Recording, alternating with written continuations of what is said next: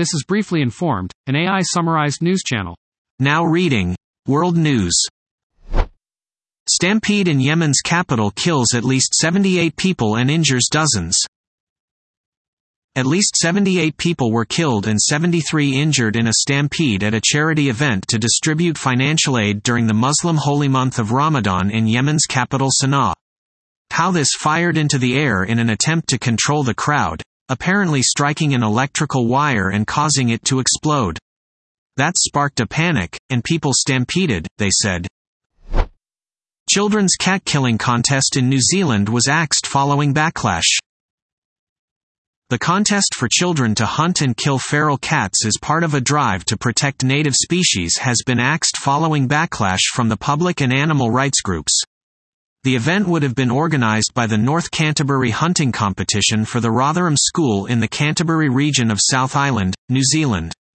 Feral cats have been a long-standing issue between animal lovers and authorities because of their impact on wild animals. Eclipse wows viewers in Australia, Indonesia. 20,000 eclipse chasers crowded a tiny outpost to watch a rare solar eclipse plunge part of Australia's northwest coast into brief midday darkness. The remote tourist town of Exmouth, with fewer than 3,000 residents, was promoted as one of the best vantage points in Australia to see the eclipse. The eclipse also crossed remote parts of Indonesia and East Timor.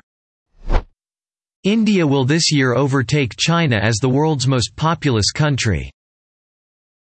India will overtake China as the world's most populous country sometime in the middle of this year. China has had the world's largest population since at least 1950. India's population between ages 15 and 24 is the biggest in the world, at 254 million people. Life expectancy in China is higher than in India. Now reading National News. Teen brothers among three arrested in Dadeville party attack as motive speculated. Ty Rake McCullough and Travis McCullough, both 17, were arrested on Tuesday night and charged with 4 counts of reckless murder in Dadeville, Alabama. A third man, 20, was also arrested. 4 people were killed and 32 injured in a mass shooting at a birthday party at Mahogany Masterpiece Dance Studio on Saturday night. DeSantis demands wear out GOP Florida allies. DeSantis has been criticized by Donald Trump and other Republicans ahead of his likely 2024 announcement. DeSantis won re-election in November by historic margins, but he has struggled to gain traction nationally. Florida's GOP legislative leaders, Senate President Kathleen Passidomo and House Speaker Paul Renner, on Wednesday declined to endorse the governor. Ralph Yarl, Kaylin Gillis and Texas cheerleaders were shot for making a mistake. Ralph Yarl, Kaylin Gillis and Peyton Washington were shot dead in suburban Kansas City. A 16-year-old boy rang the wrong doorbell and cheerleaders got into the wrong car. The homeowner, Andrew Lester, 84, is accused of shooting Yarl twice. A New York woman was sentenced for cheesecake murder plot. Nazirova went to Ms. Svick's house in Queens with a box of cheesecake on the day of the attempted murder. She ate 2 pieces of the cheesecake and gave the third slice to the victim. Rupert Murdoch's legal defeat isn't his costliest legal defeat. Fox News will pay more than $787 million to Dominion Voting Systems in a defamation case related to the 2020 U.S. election. It is the largest publicly known defamation settlement involving a media company in U.S. history. The bill for Fox's conduct in the wake of the 2020 election could still swell significantly if another voting technology company, Smartmatic, is successful in its own $2.7 billion lawsuit. A phone hacking scandal involving Murdoch's tabloid newspaper empire in the UK has proven more costly over the past decade. Now reading Business News. Elon Musk threatens to sue Microsoft over Twitter data. He said Twitter had just months to live when he took over. Almost all advertisers have come back or said they are going to come back to Twitter. Banks, earnings dampen stocks' upbeat mood. World stocks pulled further away from 2–1/2-week highs touched earlier this week. The Pan-European Stoxx 600 index was down 0.33% in early trade.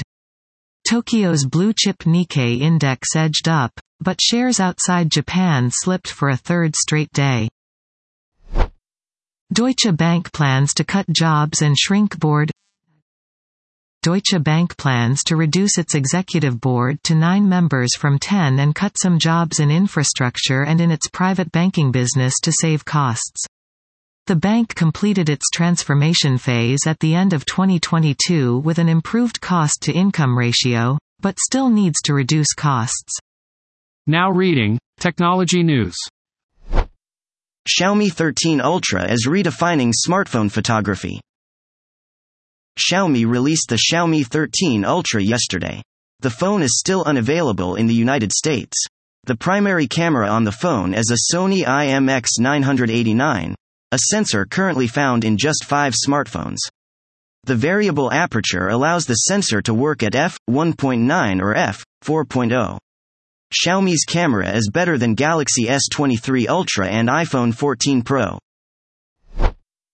Snapchat rolls out My AI chatbot powered by ChatGPT to Snapchat's My AI chatbot is now available to all users within the app.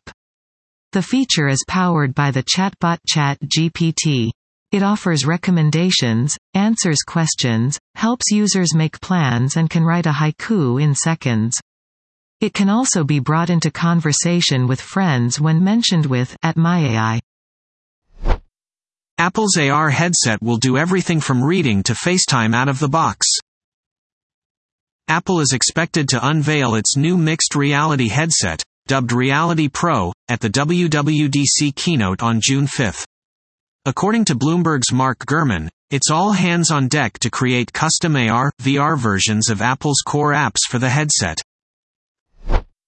Game Donkey makes surprise appearance at Nintendo Indie World Showcase.